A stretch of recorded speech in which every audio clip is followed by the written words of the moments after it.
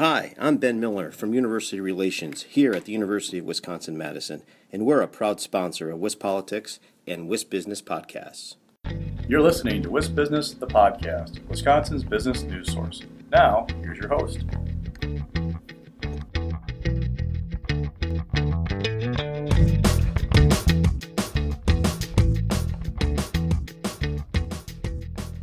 Hi, everybody. This is Alex Moe here for WisBusiness, the podcast. Today, I'm joined by Lisa Johnson, CEO of BioForward Wisconsin.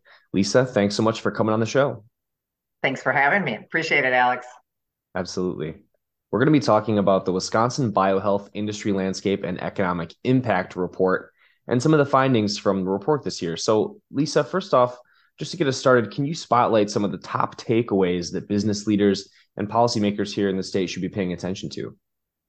We just released this report at our BioHealth Summit in October. And according to our report, which we do come out every 2 years with these economic impact reports, is that Wisconsin's biohealth industry is leading the state really out of the economic challenges from the pandemic years. It's outpacing other major state industries with strong high wage growth.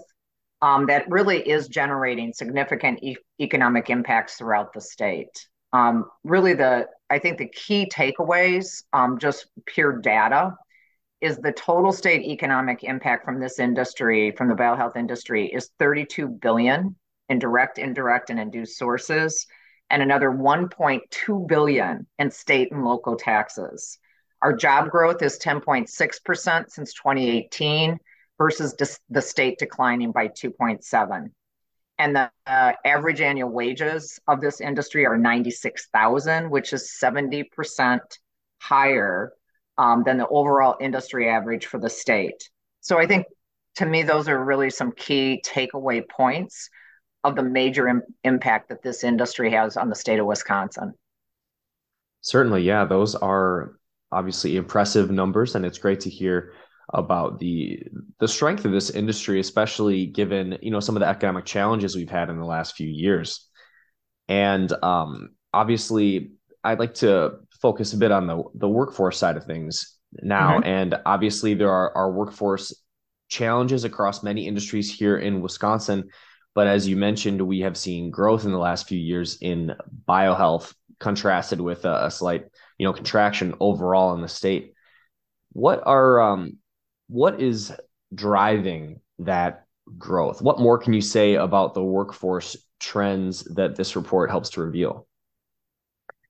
I think it shows the diversity of this industry that we have over some other states, where we're very, very strong in the bioscience area, from the research to research reagents.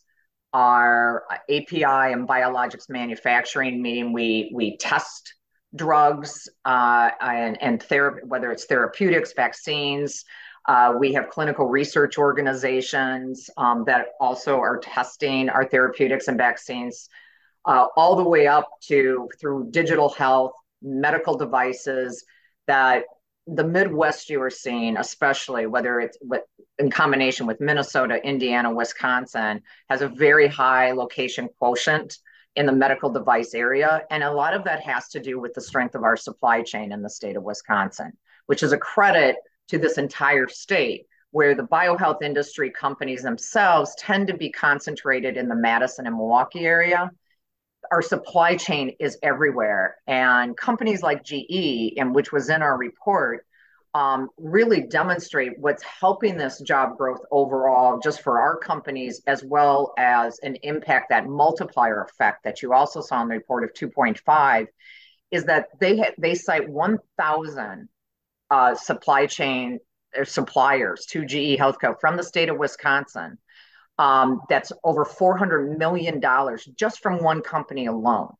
So now you start adding in all the volume of companies that we have in this industry in Madison and Milwaukee that are buying through the supply chain. And again, on a flip side, I'm going to complement that supply chain, saying without that would make us, it would be more difficult to attract companies here and to have them be successful if we didn't have such a strong supply chain. So I think besides just that growth, I'd like to say, Alex, is that I think this is a unifying industry for the state of Wisconsin. And I think we need that right now. Again, well, we just got done with the election. And I think this is an industry that says, doesn't matter where you are in the state of Wisconsin, the biohealth industry and the supply chain are critical for current growth and for the long-term growth of this, for the economic impact of the state. Sure thing, Lisa. I think you'd be hard pressed to find anyone who disagrees with that. And something else that's interesting in the report is there are some sections focused on research and fundraising, which I have a personal interest in my reporting, and I find that comes up a lot in discussions of the state's biohealth, biotech ecosystem, especially with the anchor points of some of our research institutions here in the state. So what does the report show about what's going on with research and fundraising, how startups are spinning off of that? Yeah, that's a great question. I think another very exciting point to this report. So let's start with that R&D. Even a National Bio Organization just came out with their economic impact report, and they cited Wisconsin, where our growth in this R&D area was higher than the U.S. average. So they actually highlighted Wisconsin on the strength of our R&D. And that's being driven by our university system, and especially certainly the University of Wisconsin-Madison, but also Medical College of Wisconsin. And I think one of the takeaways that I want the audience to hear and legislators to hear, I talked about unifying, right, with supply chain. Here's another point. Businesses, and especially our industry, but many industries throughout the state, need a strong public education, STEM education, and our university system that is driving R&D innovations, and thus our partnerships with industry. And as you stated, also spinoffs for entrepreneurs.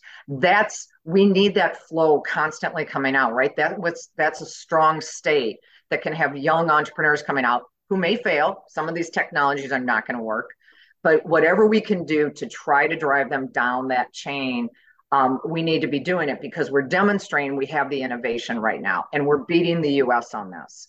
So how do we change this mindset now in the state that it's not industry against our university? It is, we are side by side with our industry, with our university, and it's critical need for us.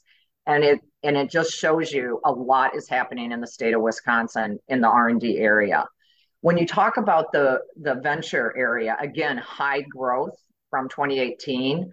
And again, that was our ending point from our last economic impact report. If the audience is wondering, well, why did you choose 2018? Our 2020 report was based on ending 2018 numbers. So I just wanted to clarify that. But on the venture side, I've told this story. We are hearing from people, and this had not been the case in the past. And the pandemic, as awful it was for all of us, here's the good thing. VCs don't think a company needs to be by them anymore. The coastal VCs and international VCs are saying, go to the Midwest. I would have to raise 3 times the sums of money if you're sitting in San Francisco or Boston than you are in the Midwest. Furthermore, the talent that is coming out of our university systems is so high here, and the costs are so much lower. So this is just proving a great opportunity and a change in mindset in our state to stop saying, I can't raise money in this state. We have to start thinking differently, saying, get out there, get to these coastal VCs, because they are more than willing now. They want to see a return on their investment and not be diluted by raising 3 times more the sums of money to keep a company in San Francisco. So I think that's the other thing that I want to stress to everyone. Let's start pushing hard now. This is a great opportunity for this state, for this industry, and let's make things happen going forward.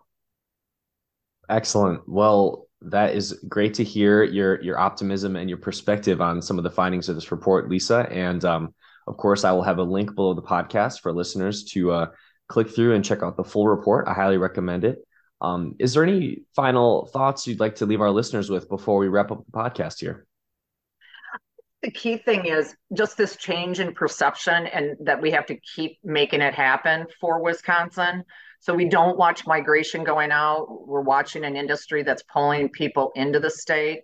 We have a page in the report if they want to look on expansions. I came from this industry. They used to take our companies out of the state a decade ago. it's the reverse has now happened. They're bringing their companies here, they're expanding here, and there's a whole list of those companies. So I think, you know, hope drives a lot of us, right? But you have to act on hope. And that's what this industry is trying to do. And I hope we get a lot of legislators, cities, communities recognizing finally this industry is critical for our long term success. And that's what I want people to hear about the biohealth industry. Terrific. Well, thanks again, Lisa, for taking the time to chat with me on the podcast. A lot of great insights from this year's report. As I said, listeners can go ahead and click and check that out for themselves. Thanks again for coming on the podcast. Thanks for having me. You take care, Alex. Yeah, you too.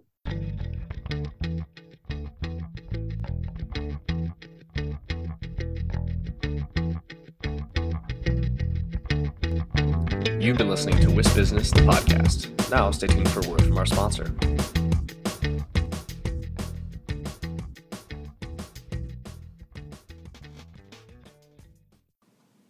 Hi, I'm Ben Miller from University Relations here at the University of Wisconsin-Madison, and we're a proud sponsor of Wisp Politics and Wisp Business podcast. Did you know that almost 80% of UW-Madison's in-state students return to live and work in Wisconsin in the years after graduation? And almost half of all UW-Madison alumni are current Wisconsin residents. That's just one way we're driving our economy forward. UW-Madison is working for Wisconsin.